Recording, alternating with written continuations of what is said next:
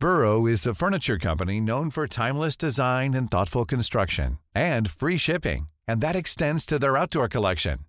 Their outdoor furniture is built to withstand the elements, featuring rust-proof stainless steel hardware, weather-ready teak, and quick-dry foam cushions.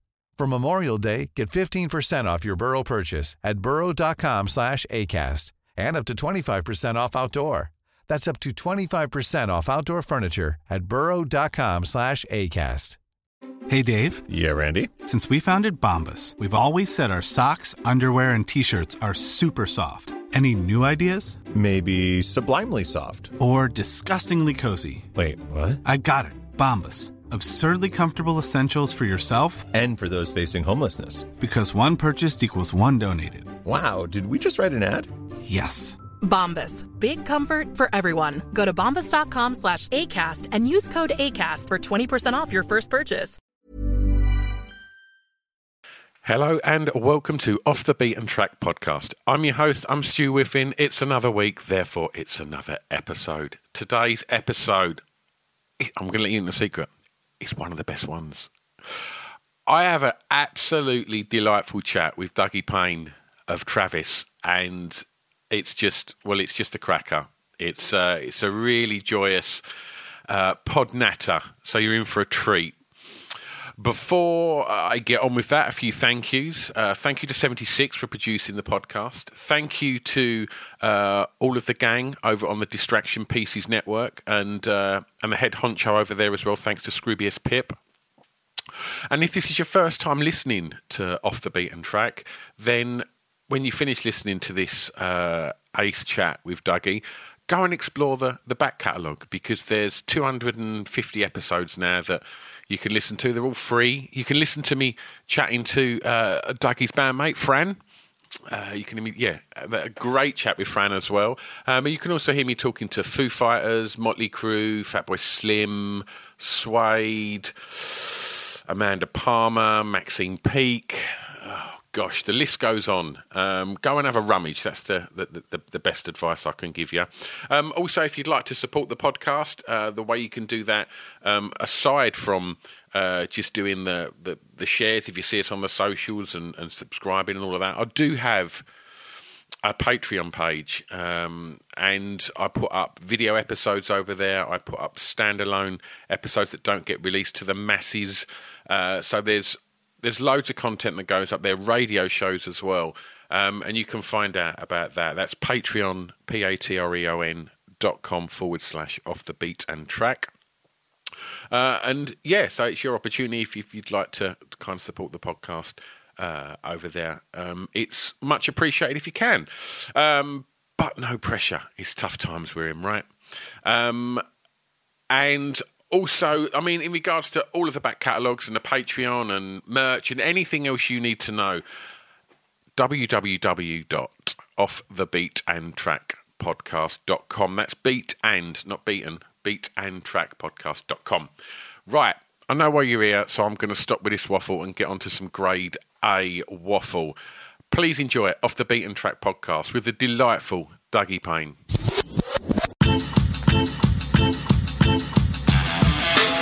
It's Off the Beaten Track podcast on the Distraction Pieces Network with me, Stu Whiffin. Right, we are recording. Joining me today, Dougie Payne. Hello. Hi there, how you doing, Stu? Not too bad, not too bad. Before we start talking playlist and record choices, Dougie, I just want to know how you found the last year. You know, the majority of 2020 and the beginnings of 2021. I should point out we're recording this on the 16th of March.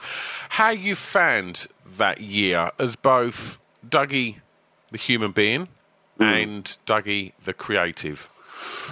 Well, it's been a weird one, right?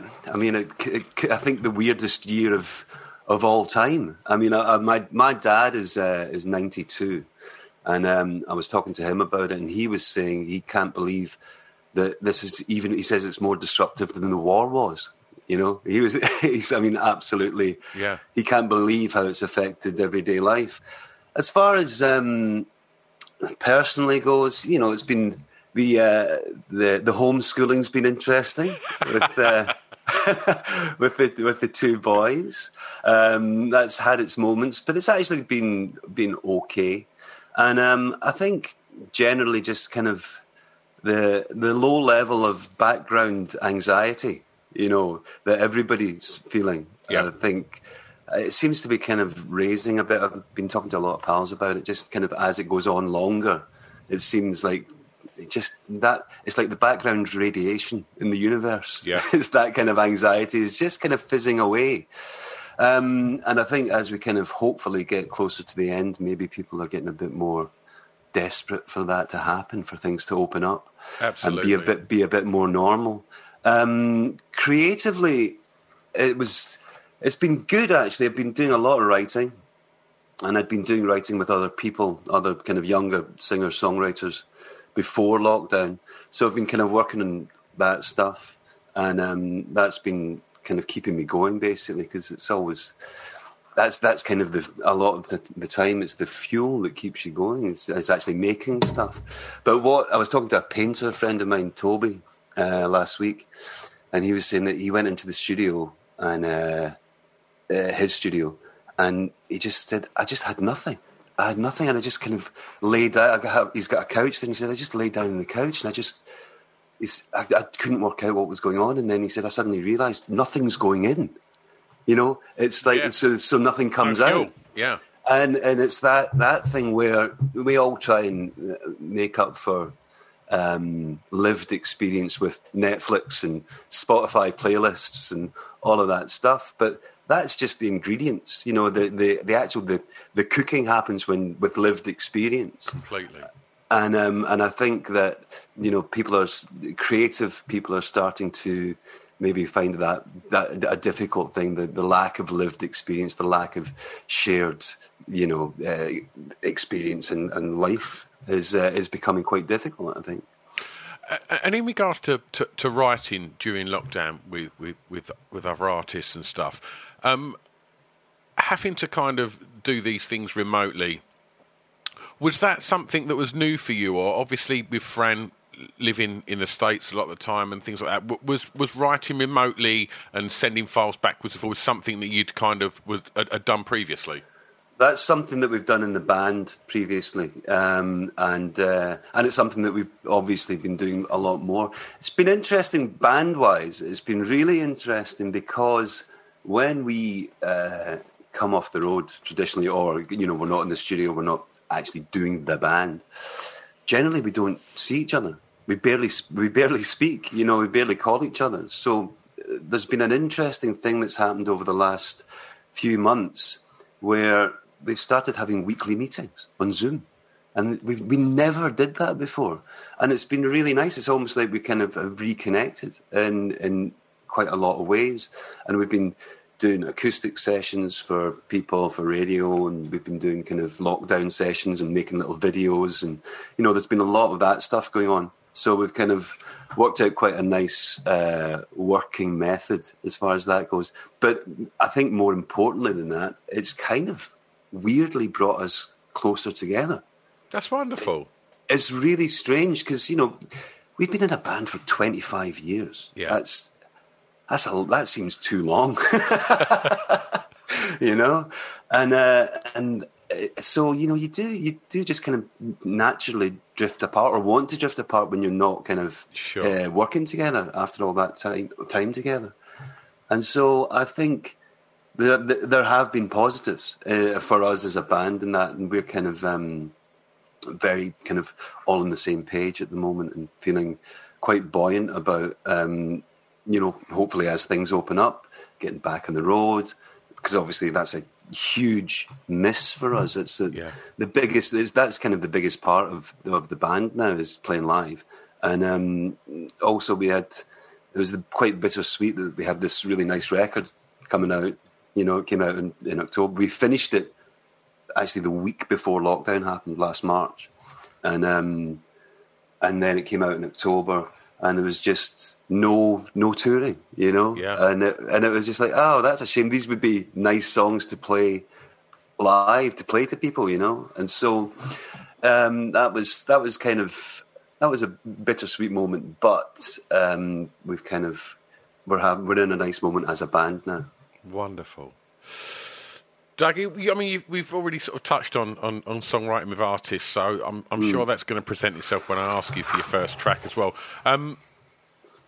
For track one, Dougie, I want you to tell me the song you think's got the greatest ever intro, please. See, this is a hard one. It's meant to be hard, this one. It's a really, really hard one. I was racking my brains. I was going, oh my God, is it going to be Two Tribes? Is it going to be, is it going to be Young Americans? Look at you squeezing in your honourable mentions on the slide there. I know. I had a list of them. But I kind of just remembered having a conversation in the back of a tour bus when we were on tour in America. We had Maximo Park supporting us, the great Maximo Park. Well, I am interviewing Paul Smith in an hour. You're kidding me on. How bizarre. That is great. Well, this is the thing, because that's unbelievable, because I was... that's really blown my mind. Because I was sitting in the back lounge of the tour bus with Paul, and we were just kind of listening to music and chatting away, and this song came on. And and he said a brilliant thing about it, and the song is "Gimme Shelter" by the Rolling Stones, because the start of it is this creeping, insidious. It's the exact opposite of a big bombastic start, and it's so magnetic. I think it just draws you into the song, and it's creepy and slightly kind of unsettling. And you kind of get this feeling of dread, and then the band come in, and it's just it's so incredible. And Paul said, we kind of, when the song came on, we were chatting away, blah, blah, blah. We talk a lot. And we both kind of clammed up when it started. And once the band kicked in, he said, the thing about this song is that it feels like it's always playing. And it's just, you just happen to have tuned into that frequency. And it's there, it appears out of nowhere like magic. And I was That's so spot on. That is a perfect way to describe this song. And it feels like with that record, so you can't hear that without Scorsese. He's in my head straight away. Absolutely, yeah. And Scorsese's use of music throughout his whole oeuvre is just, it's so important, because music is like, it's a true love of his, and he's incredibly knowledgeable about it. And his movie The Last Waltz was a big touchstone for us as a band when we first got together. Oh, really? That was a thing that we watched and kind of really got into the band, and then we went and recorded at Bearsville, where the band lived and worked and all that. So that was pretty incredible. And so, in regards to intros, when you're writing a song now, if you're writing with younger new artists, the way that people listen to music is far different from, let's say, when you first started writing with Travis. And so, are these considerations when you start to write music now, in regards to perhaps attention spans maybe slightly shorter for the younger generation? Are these things that ever enter into your mind, like when you're writing now? Well, that's a really good question, because obviously the whole history of recorded sound is out there, so you've got to kind of get people's attention kind of quick. Otherwise, you're on a hiding to nothing. But we kind of tend to write pretty kind of, I hate the word, but organically, and just allow kind of things to have, and if they have an emotional, that magnetic thing at the core, then we'll kind of pursue them.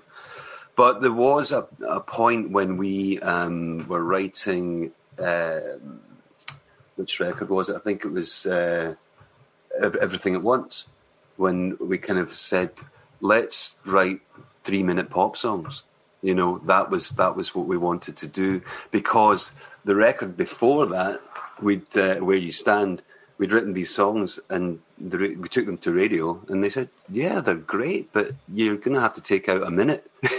And kind of, and so that actually became the hardest part of the process of making that record, was doing the editing after the fact, because you spend weeks and months writing and creating this thing that you think is absolutely as it should be, and then you're told, you've got to hack a limb off here and a foot off here, and it's like, don't know how to do that. So we did. That was the one time where we did make a conscious decision to make the editing part of the writing process. Yeah. If you know what I mean. But now, that's like 5 years ago now. Yeah. So it's even changed from then.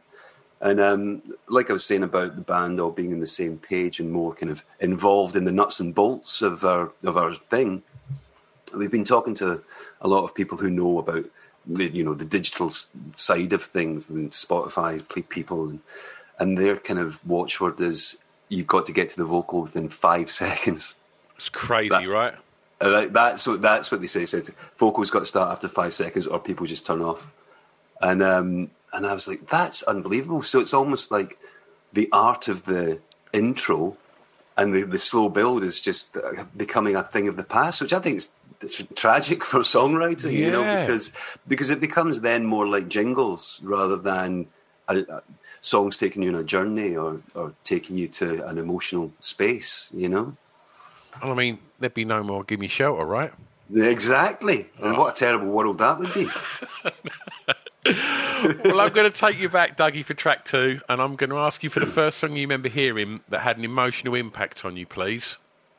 Yeah, well, I mean, this is another good one, because it could have been, the end credits to The Incredible Hulk. That used to get me. Just walking away. Used to get me every time. It was almost like as a kind of 4-year-old or a 5-year-old or whatever. It was too emotional. Wow. I couldn't deal with it. And I actually, strangely enough, felt the same about The Ugly Duckling, sung by Danny Kaye. Mate, I totally know what you're saying. You know what? If I think now you've said that, if anyone ever asked me my own question, I think it would be that. That honestly broke me in half when I was a kid. It was heartbreaking. It was too much. And you just, those, because you just don't have the emotional vocabulary to even approach what you're feeling. Yeah. But the one I've actually gone for. See, I am sneaking in a lot of extras here. It's terrible. But the one I've actually gone for is. It sounds like I'm making it up, but the first record I ever listened to, the first album I listened to all the way through, was Hunky Dory. When I was 5, I was lucky enough to grow up with 3 older sisters who were all about 10, 13 and 8 years older than me.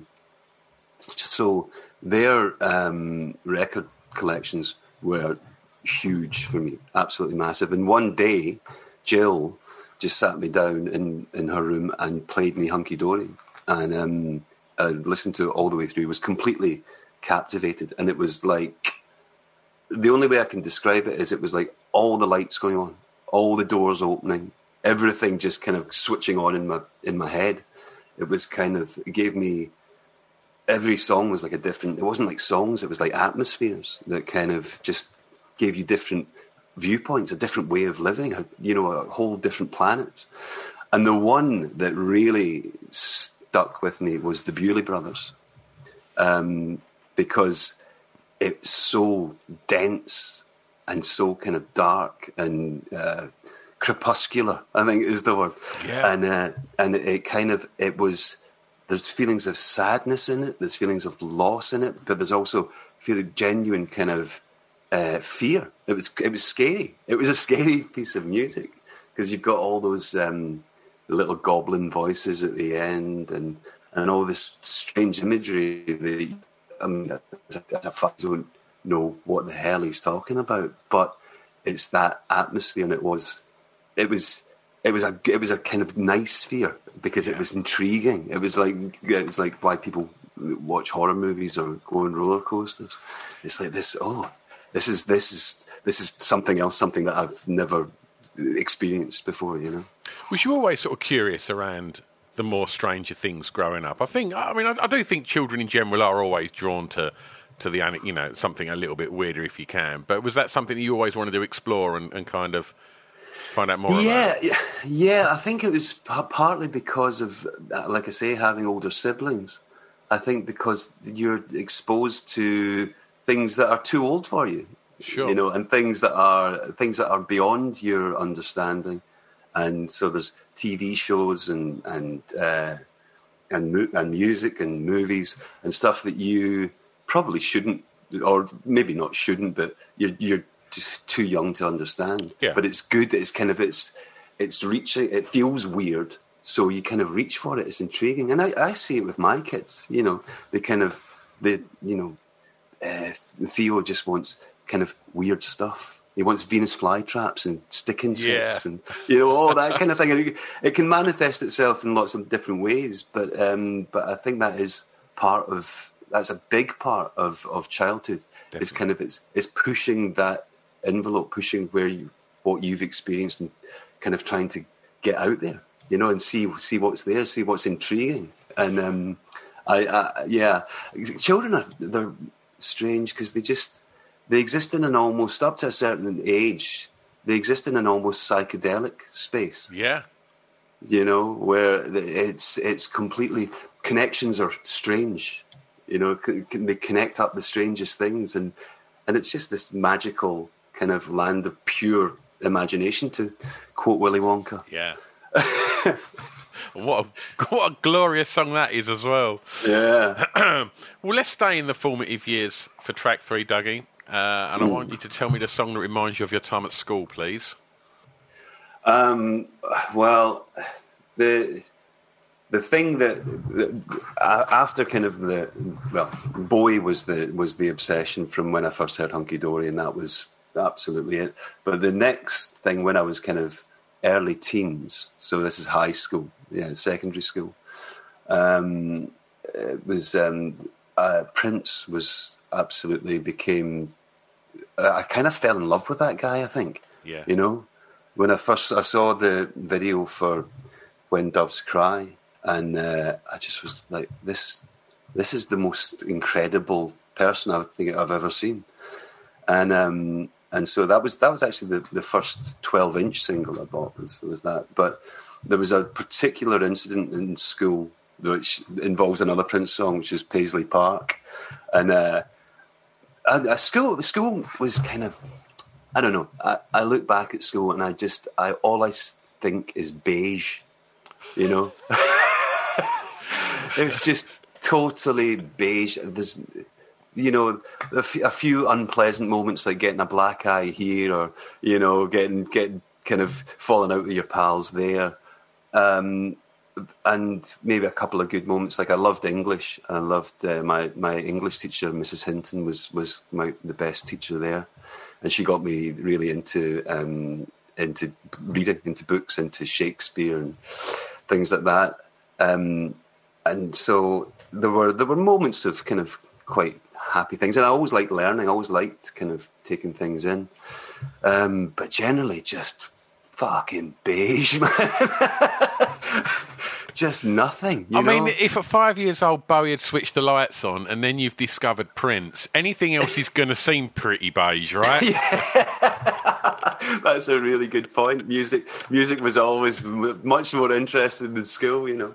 But speaking of that, the music department in the school was terrible. It was just so dry and so uninspiring, and just it felt like being in a factory or something, you know. You're just like, this relentless thing. And then one day, Mrs. Kennedy, the music teacher, said, "Now, children, we have a very exciting piece of equipment. We now have a turntable and a stereo. And so next week, I'd like you all to bring in one record each, and we can play the records." And we were all like, "Oh, brilliant, great." And then she said, "But I know what you boys are like. You're all into your heavy metal music," which, to be fair, they all were. All like my pals were into like Maiden, and Motorhead, and AC/DC, and Rush and things like that. Yeah. And she said, "So only one of you can have a heavy metal record, okay?"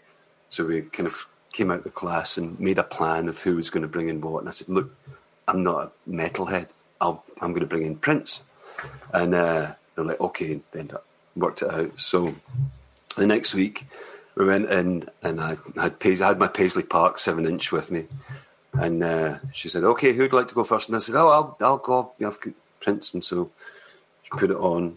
We listened to it, and everyone was. Well, I was just very happy that it was getting played in school. It was kind of a weird moment, and then she took it off and said, "Right, that's your one heavy metal record."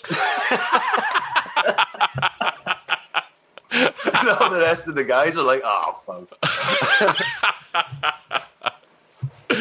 I mean, we're the same age, Dougie, and you know, you saying that, seeing that video to When Doves Cry, you know, Yeah. it was exactly the same. I completely agree. It was like there was 1,000,001 glamorous pop stars around that time. Absolutely. But there was something very different. When you saw him on that motorbike and you saw, you know, the clips from the film, it was like, oh my God, like, who is this? And the song sounded like nothing else. It was like... Absolutely. It had that because, and you kind of, you find these things out years later, but it was sounded kind of empty and spectral, and you kind of find out that years later he'd done it as a full band thing and then taken the bass out and taken all these bits out. So it just became this weird spectral funk, you know, and it was like he'd kind of beamed in from another planet. And then once I kind of got into that kind of era and Around the World in a Day, those kind of that part of his career, you had the joy of discovering he's got all these records before this.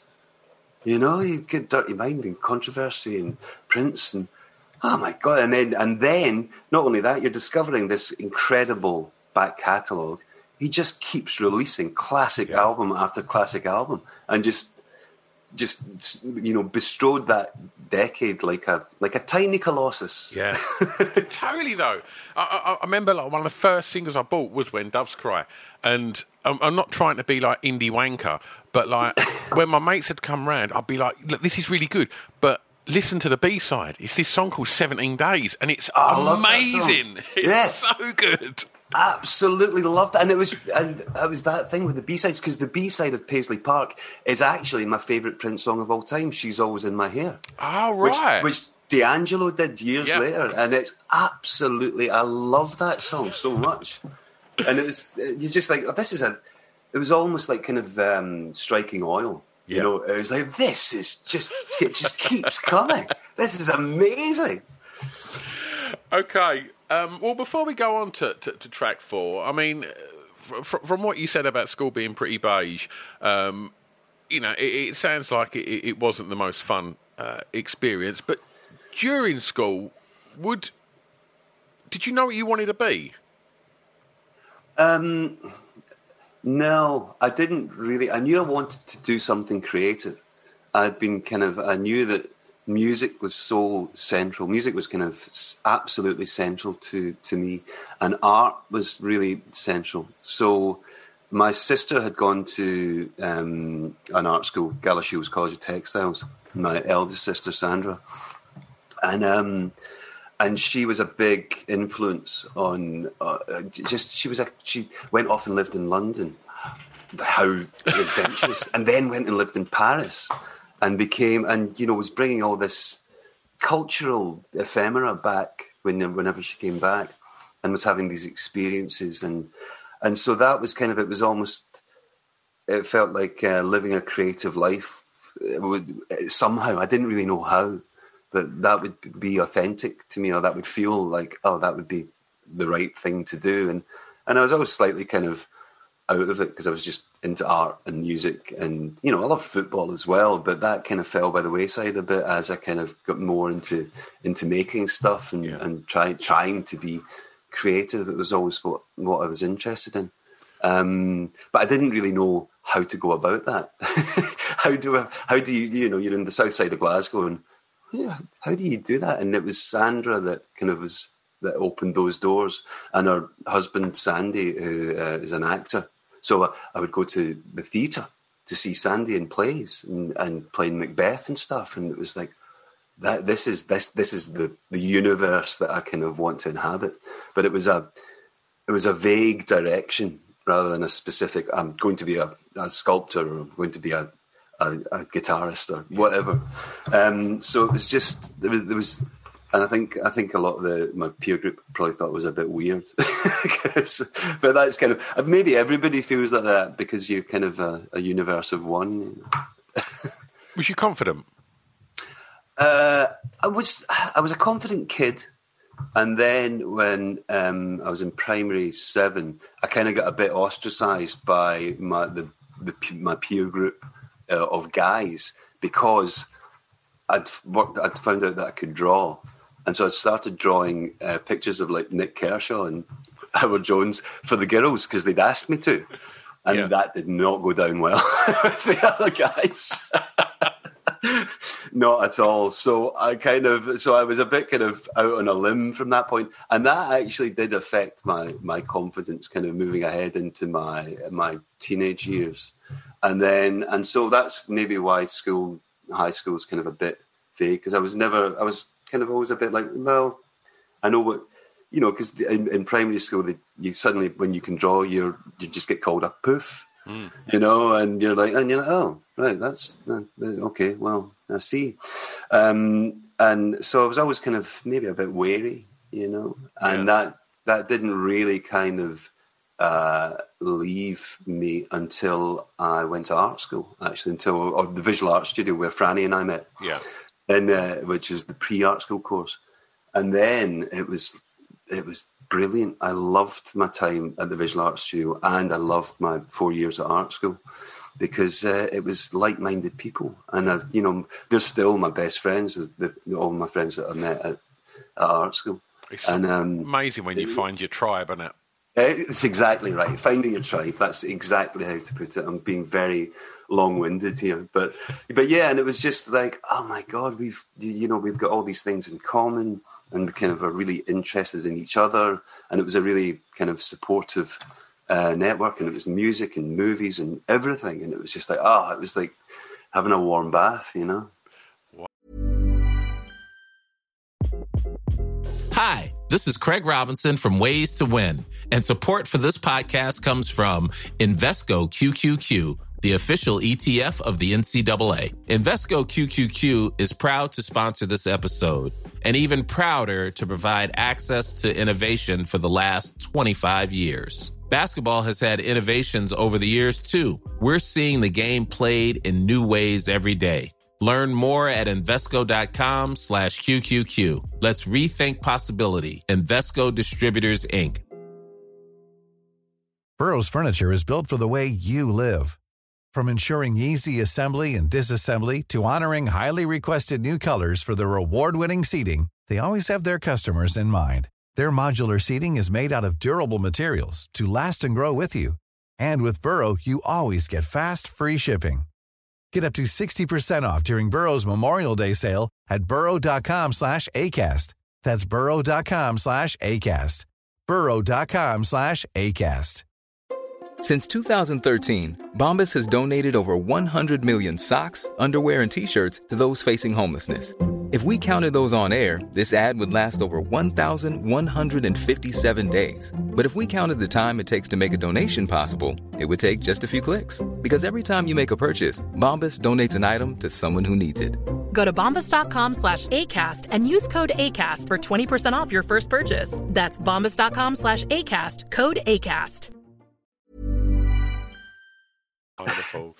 Well, I've had a look through the rest of your playlist and I can't see any Kershaw or Jones, so we'll move on to track 4. And it's the first song you remember buying from a record shop, please, Dougie. Yeah. Well, it must have been summer. I think it was summer holidays because I must have been a bit flush for cash. I obviously had some summer holiday money because it was the first record I ever bought, and it was an album. It was Let's Dance, David Bowie. It was because that was the first album that had come out kind of in my time. You know, when I was kind of just, you know, I could go and buy a record. Me and my pal Paul would go and get the train into town. I mean, we were only 10. We'd get the train into town, and this became a weekly ritual. Saturday into town, come out the station, go to HMV, Virgin, and Missing Records. Those were the 3 record shops.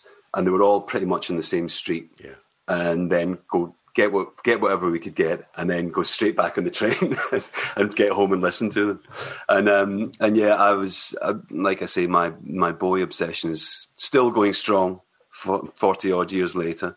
And Let's Dance was just joyful. I loved that record so much, and I had to have my own copy, even though my sister Jill had already bought the album. I needed to have my own copy.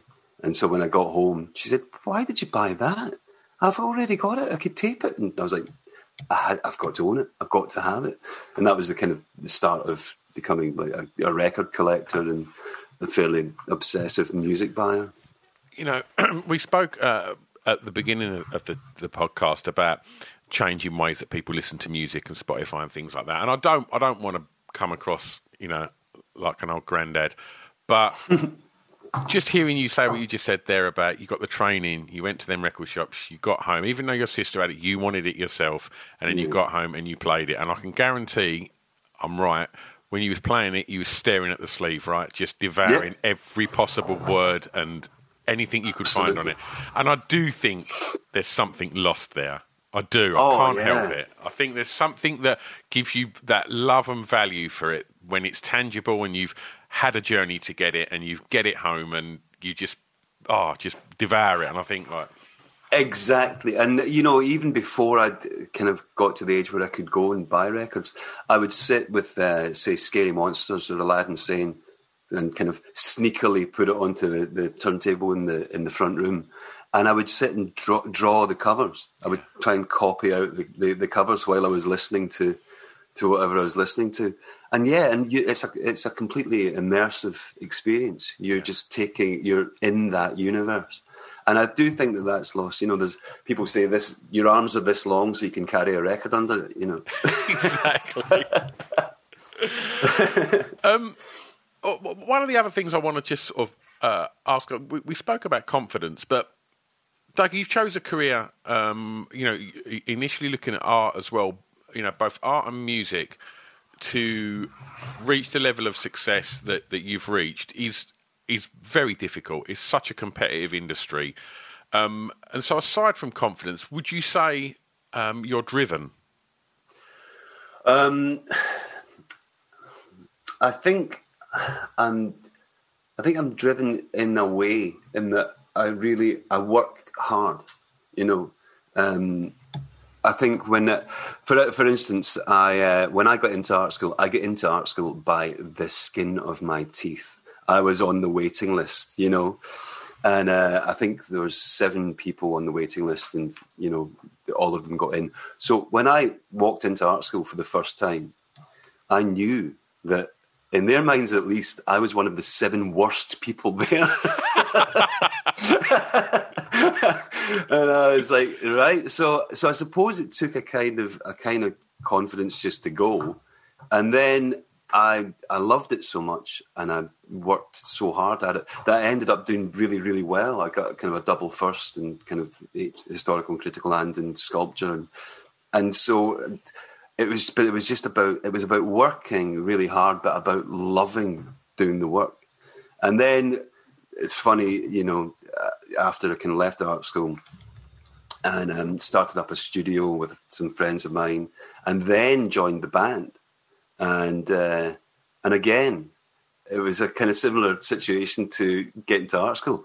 I had played the bass for 2 weeks before we had our first practice. Franny basically came round to my house with a tape and a bass and an amp and said, right, get learning these songs, because I'd said, okay, I'll give it a shot. And I'd played saxophone and played guitar and played piano and bits and pieces, but I'd never played a bass. So I knew I was by far the worst. There's a theme here, mate. Yeah, I know. And I was like, oh my God, how's this going to work? And then, all of a sudden, within, let me think, I'm just trying to work out the timing. Within 2 months of me joining the band in that first practice in the Horseshoe Bar, we moved to London. We got managers. We got a record deal, and we played some shows. Got a record deal in October. And then by that December, so this is 6 months after joining, I was in upstate New York recording an album with Steve Lillywhite, who had made some of my favourite records. And I was just like, what is going on? But it was about, I suppose I must have been confident to kind of get in and swim in that environment, you know? But it was just about practicing and working at it and trying to get better, you know. So there is a theme there, isn't there? For track 5, Dougie, I'm going to ask you the song that soundtracked your year's clubbing, please. Well, I did have a couple of clubbing years. Okay. It was the under-18s. It was the Fury Murrays and the Warehouse and the Tunnel, where Franny used to work, actually, in the under-18s. And so it was that summer of kind of 88, the summer of acid, you know, and all that. And I really, really loved it. Me and a couple of my pals would just go and kind of just have such a great time trying to meet girls, you know. And the music was brilliant. And it was music that I didn't really know. I'd kind of grown up with basically pop and rock. It was a pop household I grew up in. It was a Top of the Pops household, you know, because I was surrounded by basically teenage girls who were obsessed with pop music my whole young life. So it was that summer, and it was Hey Music Lover by S Express. Just was, I adored that song. Yeah. And it just was so joyful. And so I just felt like, this is the place to be. You know, this is absolutely the only place to be. Mark Moore's made some incredible records. He really, really has. You just touched upon something there, and I'm going to ask you this as well to get your take, because I did ask Fran this, and because I'm always fascinated by people that have been on Top of the Pops, because it's such an institution, and it was something that, as you know, anybody of our generation and some after and some before, it was what happened on a Thursday night. You watched Top of the Pops. What was it like when you realised you was going to go on Top of the Pops, and then when you done it, did it deliver? Well, I couldn't believe that we were going to get on Top of the Pops. It's kind of what everybody aimed for. You know, I realised, have you heard the Chart Music podcast, where they take apart one episode of Top of the Pops for like 4 hours? Oh my God, that sounds incredible.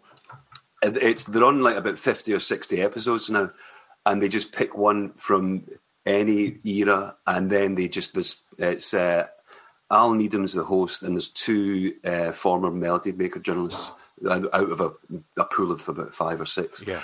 And they just absolutely atomize an episode of Top of the Pops for like 5 hours sometimes. Oh, you would love it. Wonderful.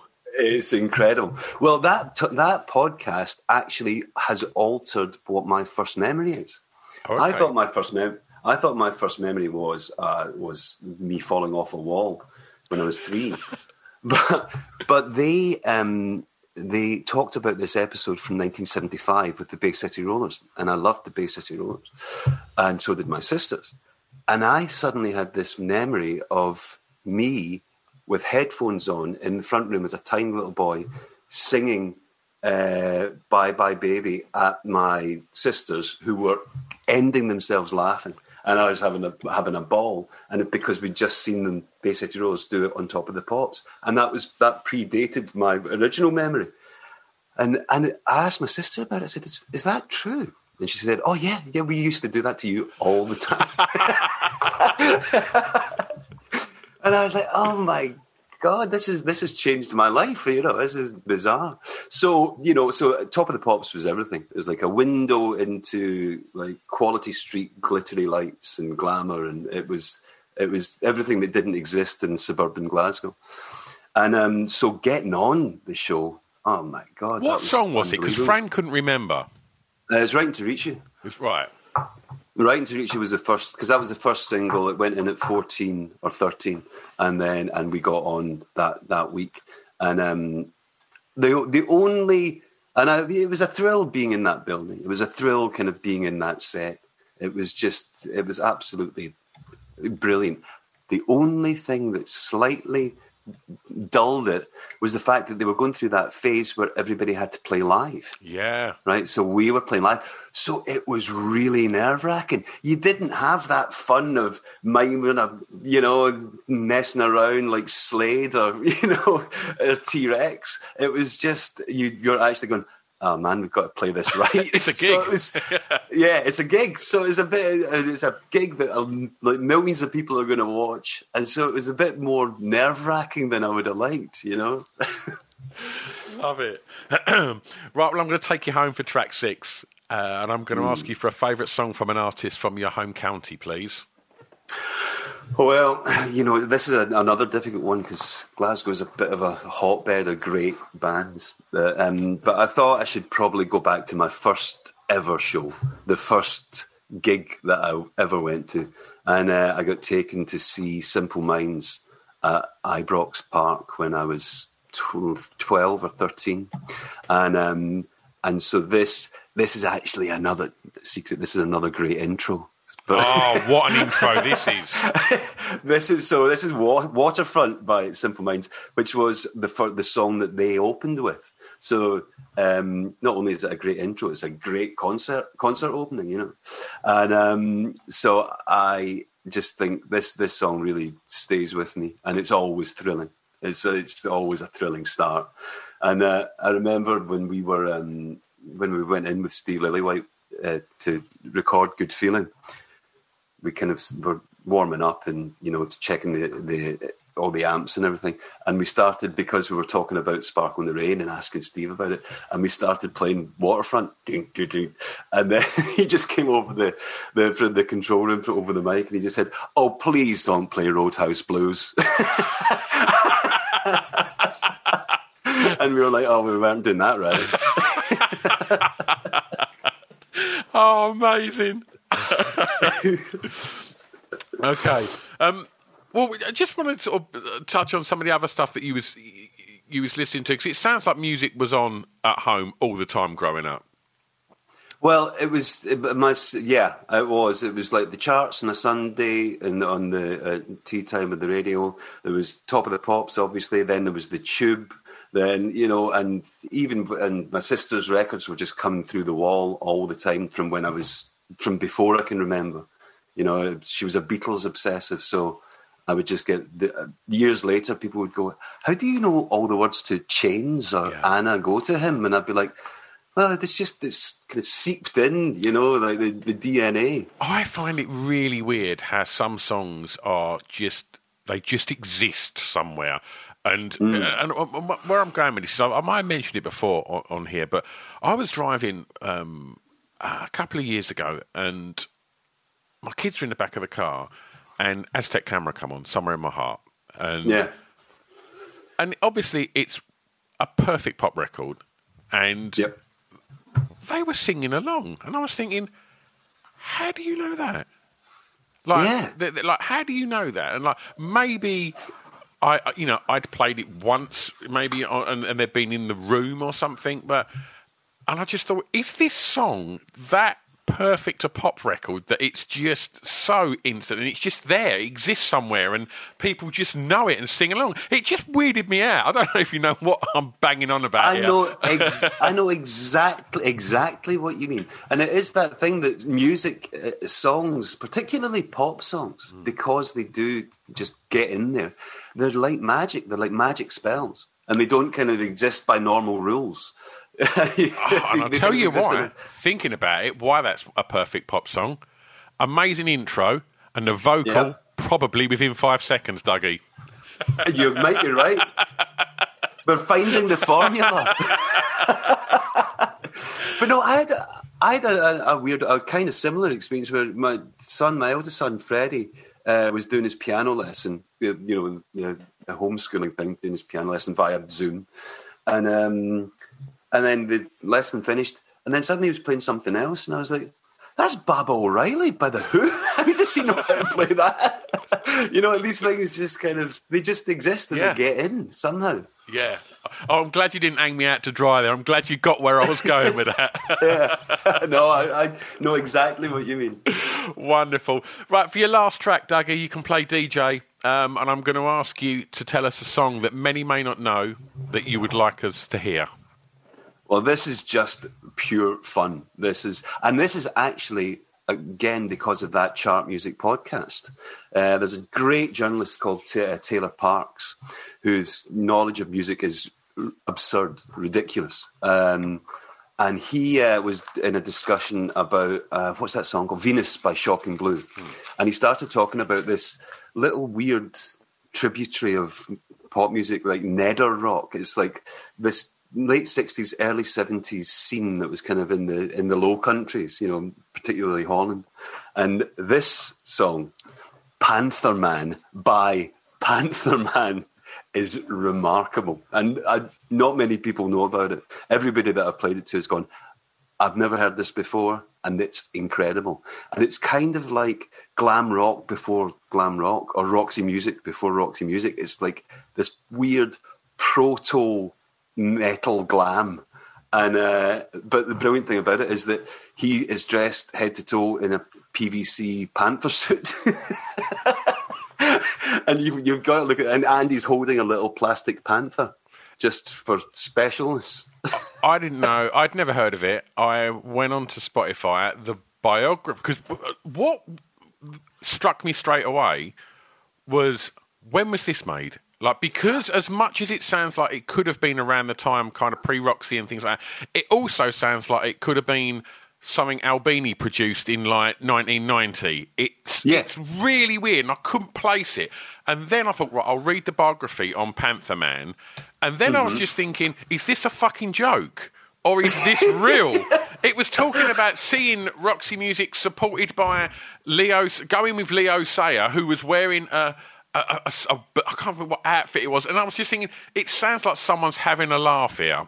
And like, exactly. I couldn't place it, but it is a banger. It's amazing. It's completely amazing. You can take me for a walk in the moonlight. You can take me for a walk in the zoo. It's just brilliant. I absolutely love it, and it's just been a source of pure joy. Wonderful. Well, Dougie, we put together a Spotify playlist to accompany this podcast so people can go and listen to all of the tracks that we've spoken about, and I'll squeeze in some of your honourable mentions as well that you cleverly managed to thumb in there, mate. So, Dougie, as we find ourselves in the midst of a more optimistic 2021, looking towards a more freer and connected summer, what are you looking forward to personally, and what's coming up professionally? Personally, I'm really looking forward to. I know a lot of people don't like this, but I'm a hugger. Yeah, I am a hugger. You and me both, brother.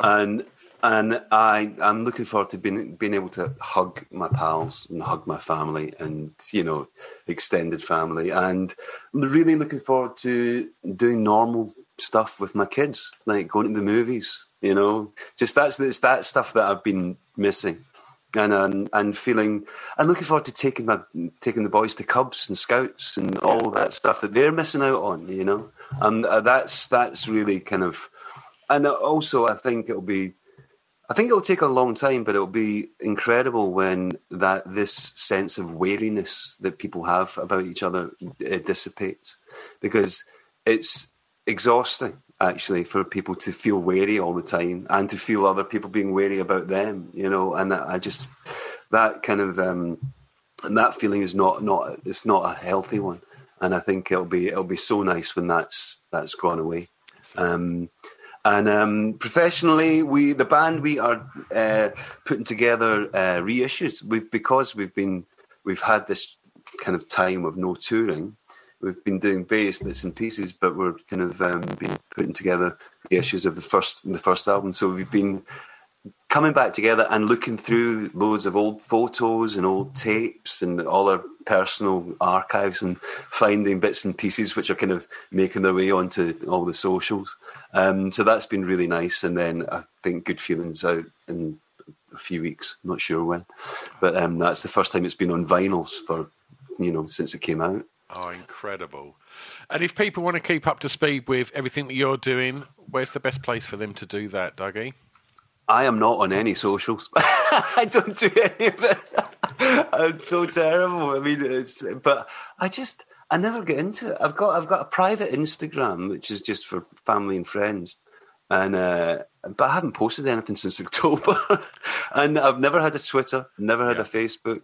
I just, I kind of tend to just leave all that alone because I think you're winning, mate. I just feel like I haven't heard anything from anybody that uses it regularly that makes it seem appealing. Yeah, I know that makes me. I know I sound like a very old Luddite, but I personally, it's never held a great deal of appeal, and I just see it having, obviously there are good aspects to it, but I think it seems to make people quite stressed. Definitely, and everybody seems to forget that it's voluntary. Yeah. Absolutely. I'm just picturing the Dougie Payne personal Instagram is just full of like drawings of Howard Jones and Nick Kershaw that you can comfortably just throw out there now. No backlash. You know what? Maybe I'll set up another one just for that. Dougie, I've had so much fun chatting to you, mate. It's been absolutely delightful. It's been an absolute pleasure. Really enjoyed it, Stu. It's been great. Oh, thanks loads, mate. Have a wonderful day. You too. Thanks so much. Cheers, man. Oh, there you go. I did not want that one to stop. I could have chatted to Dougie for hours. It's really nice. It's kind of... It's always good when someone's the same age as you because they have them kind of reference points like we touched upon with, seeing Purple Rain, When Doves Cry, video on Top of the Pops, and just how impactful that was. So it's always nice, and when you can you've shared that sort of timeline of movements in music. So yeah, I hope you've got a fraction, even if you've got a fraction of the joy listening as I did chatting to Dougie, then you've had a good time. So thanks ever so much to Dougie again. Thanks to Asher for sorting that out. And thanks to you lot for continually supporting this podcast and help kind of grow it and nurture it and put a smile on my face. So thanks loads, guys and gals. I'm back next week. In the meantime, anything else you need to know about back catalogue and subscriptions and anything else you need to know, www.offthebeatandtrackpodcast.com. Stay safe, lovely people. See you soon. Bye-bye. I've got an announcement. Save Our Souls Clothing. www.sosclothing.co.uk. Why am I telling you this? Because they're our official sponsor. Yeah, that's right. Go and check them out because their clothing is off the scale. You're going to love it. So they've decided they want to be our sponsor, which is amazing. And what I have to do is I have to tell you about why they're amazing. So here's a little bit of blurb. So they've only been going a year. And they're based in Southend-on-Sea, just up the road from me. They put the company together based on a love of tattoos and alternative music. And they've worked with some of the greatest artists around the world to produce these items of clothing that are as unique as you lot. All of the designs are printed using biodegradable, sustainable and water-based inks.